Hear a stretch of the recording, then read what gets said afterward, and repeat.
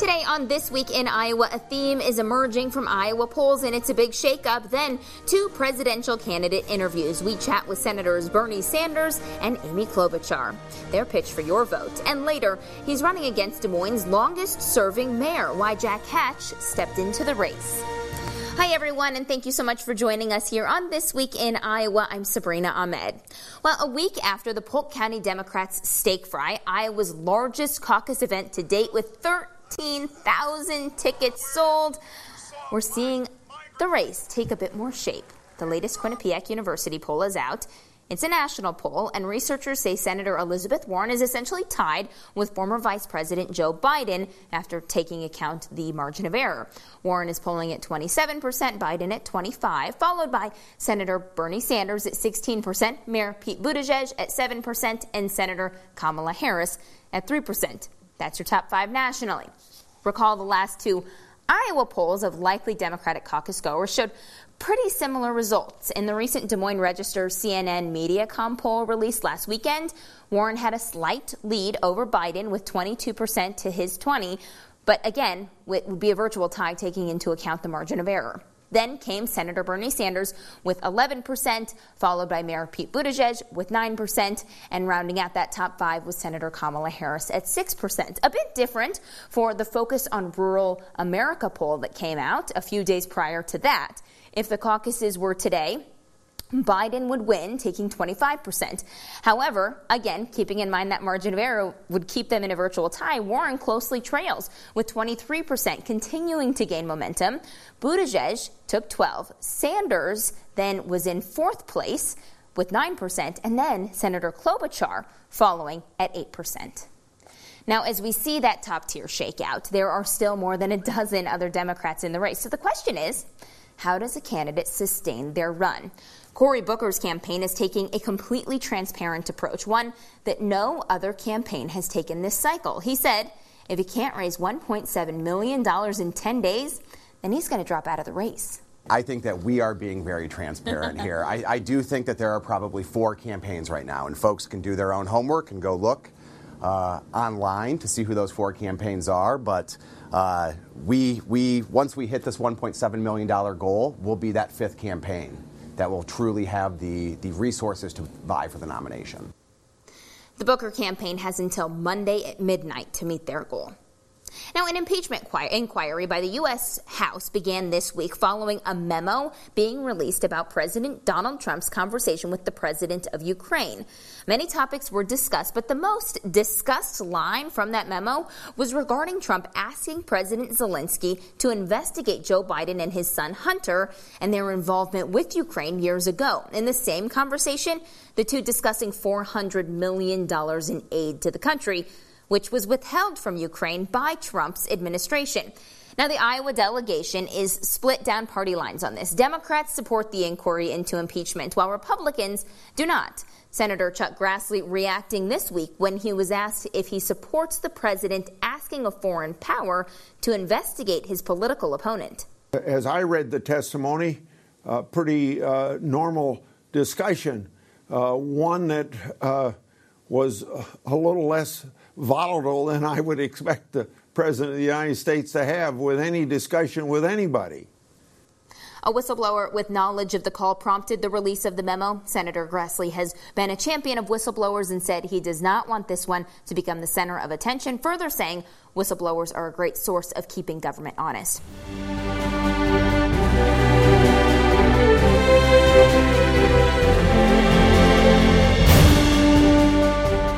Vermont Senator Bernie Sanders tried the last cycle and narrowly lost the nomination for the Democratic presidential nomination to Hillary Clinton. And he says this cycle is different for a number of reasons. Take a listen to his perspective. It's pretty crazy. You know, what's different than last time is last time there were essentially 2 candidates. Right. We needed 50% of the vote, which is about what we got here in Iowa. This time there are like 20 candidates, so no one is going to get 50% or near that. And I frankly think that we have a wonderful organization. We have a whole lot of volunteers. We have raised more individual campaign contributions than anybody in American history has. So I'm feeling pretty good. But this time it is a completely different landscape. So how is your message changed, or is it the same? Well, it's not the same. We're dealing with some different issues as well. But essentially, I ask people to take a look at my record. I have been there for a long, long time. We were the first campaign to talk about raising the minimum wage to $15 an hour, to talk about Medicare for all and health care as a human right, to make public colleges and universities tuition-free. We have just introduced the most comprehensive climate change legislation ever introduced by any presidential candidate. So I would ask people to take a hard look at my life's work in standing up for working families, of taking on very powerful special interest. Look at the agenda that we have. Bottom line here is that for the last 40, 50 years, there has been a war against the working families of this country. Very rich are becoming much richer. Working families are struggling. As President of the United States, I intend to reverse that. As you are putting forth some of these plans that are very progressive, and you look at the landscape of our country, do you think that that is what can win? Yeah, I do. You see, this is what I believe. And go out and do a poll and see if I'm wrong. Okay? The people of America, people of Iowa, think the minimum wage should be $15 an hour. People of this country believe that we should make sure that when our kids go to college, they do not leave deeply in debt, that we have got to cancel all student debt. That's what I believe. That is what the American people believe. The American people do believe that health care is a human right. Vast majority of Democrats and a lot of Republicans want to see us expand Medicare to cover every man, woman, and child, which is what my legislation does. More and more people in Iowa and in Vermont and around the country understand that climate change is real threat to the planet, threat to the whole planet. We got to deal with it. So to answer your question, I think that the ideas that I'm bringing forth, which stand with the working families, that tell the wealthy and the powerful, yeah, they are going to have to pay more in taxes when we have so much income and wealth inequality. I do think, honestly, that that is reflecting what the average person in this country believes. At the Iowa State Fair, you saw people from every single state in the country coming here to hear you and to hear some of the other candidates speak. What are they saying to you about? I'll tell you, one of the issues that I'm hearing more about is not only that people cannot afford health care, that's been the case for a long time, but what the consequences are of medical debt. We have 500,000 people in this country going bankrupt every year. For what crime? They got cancer, they have some disease, they have large medical bills, they can't afford to pay that. We are paying by far the highest prices in the world for prescription drugs. You may remember I took some people from Detroit into Canada to buy insulin for diabetes, 1/10 the price in Canada, because of not only the greed, but frankly, the corruption and price fixing of the pharmaceutical industry. And you know what? The people of Iowa, people of Vermont, the people of America are sick and tired of that kind of greed and corruption. And they want a president who will stand with them. One of the biggest issues that's facing our state is this failing rural Iowa as people are moving to bigger cities and there are bigger farms and fewer opportunities. How do you fix that? Because people are very worried about that. And they should be very worried about it. And let me just be clear. It is an Iowa issue. It happens to be a Vermont issue. We're a very rural state in Vermont. It's an issue for rural communities all over America. And the truth is that Congress has done a terrible job in terms of paying attention to the depopulation and the decline of rural America. So what do we do? For a start, in my view, you got to start breaking up these incredibly powerful agribusiness corporations who are driving family farmers in Iowa, in Vermont, off of the land. These are farmers whose families have been farming the same land for generations. They're being pushed off of the land. We've got to make sure that we create decent paying jobs for our young people who would love to stay in their communities, but there are no decent jobs. We have to have universal broadband so that small businesses and medium-sized businesses can come to rural communities. We've got to make sure that our kids have top-notch education and that we stop the closing down of rural hospitals. So there's a lot to be done. But the first thing is, as you indicate, is to acknowledge the crisis that exists not only here in Iowa, but in rural America all across this country, and I intend to do that as president. Minnesota Senator and Democratic presidential candidate Amy Klobuchar is a Midwesterner, and the fight between big oil and ethanol is affecting her home state as well as Iowa. Well, that's where we begin our conversation, and she tells me what she would do as president. Big oil thinks they own Washington. Well, they don't own me. And when they make it hard to market ethanol, I'm going to be on them.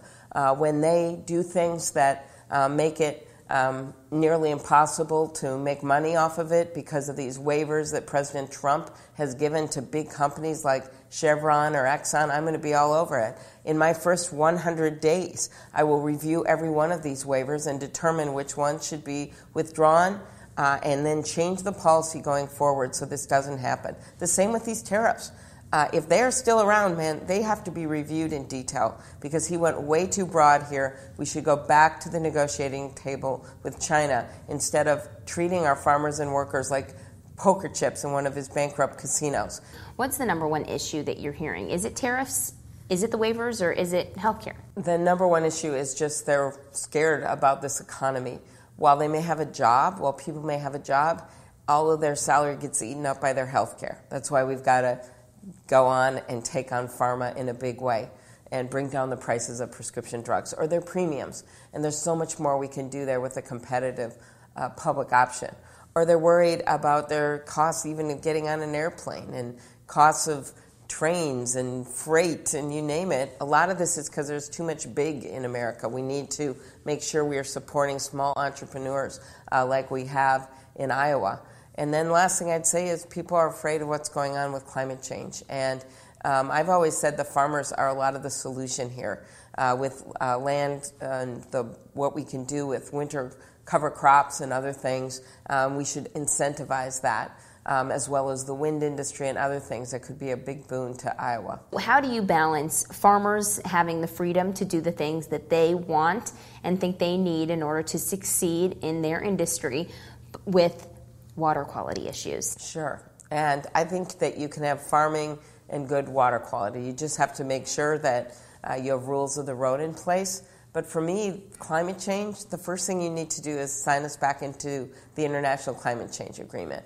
And on day 2, I'd bring back the clean power rules. That was something the Obama administration worked out, and I would work with the small co-ops. We have a lot of them in Minnesota, just like in Iowa. The third thing is to bring back the gas mileage standards. And then 4, 5, and 6, to those days, I would introduce sweeping legislation, and on day 7, I'd rest, but I probably won't rest.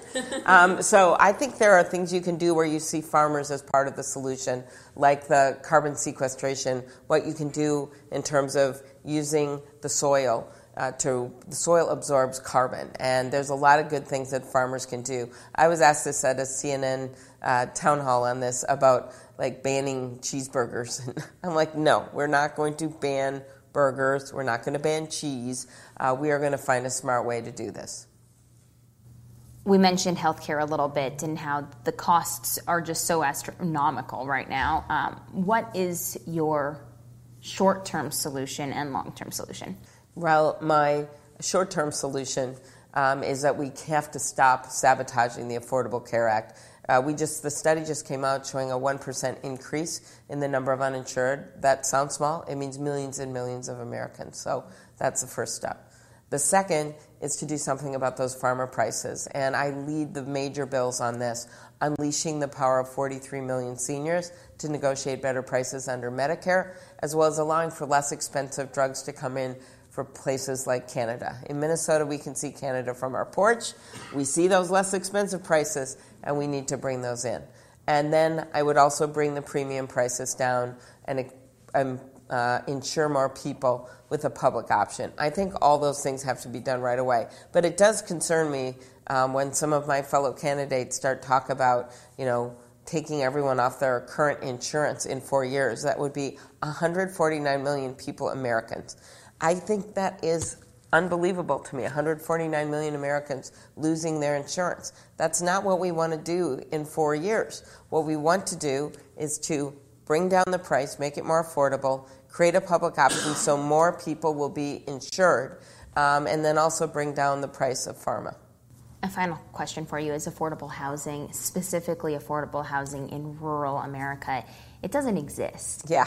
This is a major problem, and I say to my friends focused on urban housing, and it's expensive in urban areas, and I say, you want to get this done? You form a coalition with rural, because there is so little rural housing stock. We're really cutting off business. If we don't have enough housing that's affordable for people live in, I know this from my state, you start losing business contracts, then you have effects on the businesses, the business goes elsewhere to other countries. It's really all part of the economic focus. So it's childcare in rural, it is housing, it is making sure, of course, that people get good wages and that they have health care.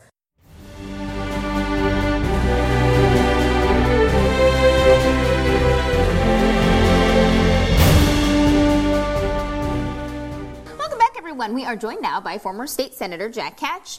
Hatch also ran for governor in 2014 against then Governor Terry Branstad. Mr. Hatch, thank you so much for joining us. Oh, Sabrina, thank you for inviting me. Okay, so you are a Democrat running correct. against a fellow Democrat for the mayor of the city of Des Moines position, which, unlike a presidential campaign that is years long, it's actually in like 6 weeks. So first of all, why run? Well, I decided about a year and a half ago that Des Moines needed a new mayor. When the legislature tried a power grab to take over the Des Moines Waterworks, and our mayor, when had a chance to vote against that, was silent. He abstained.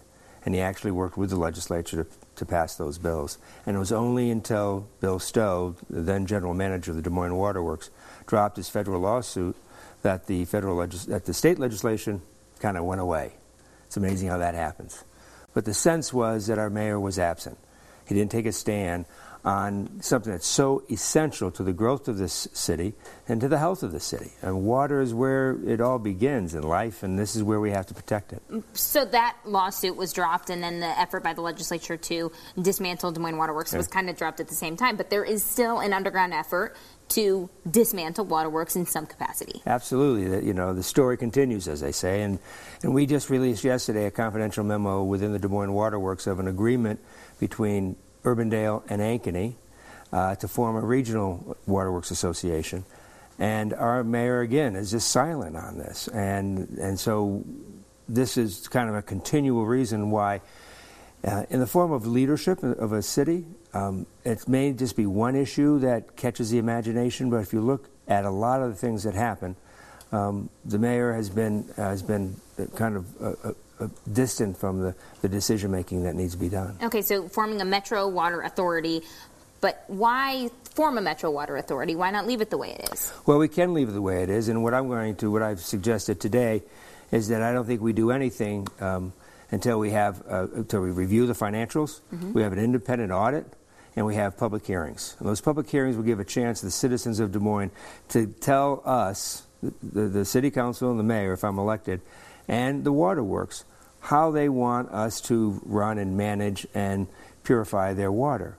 I want to go one step further, because this has been so secretive, and that it's been this agreement, which even some members of the city council didn't know was even going on, that I want to put the next vote. If there is a change in the management, or if there's a change in the structure of the Des Moines Waterworks, I want the people to vote. I want them to speak up and tell us how it is that we're going to preserve and protect the most valuable resource we have, and how we are going to manage that, whether or not it keeps it the way it is, or we go to a regional approach. And if we go to a regional approach, I'll form a task force to include every city and county in the Raccoon River Basin, watershed basin, that contributes to the water that we pull out of the Raccoon River.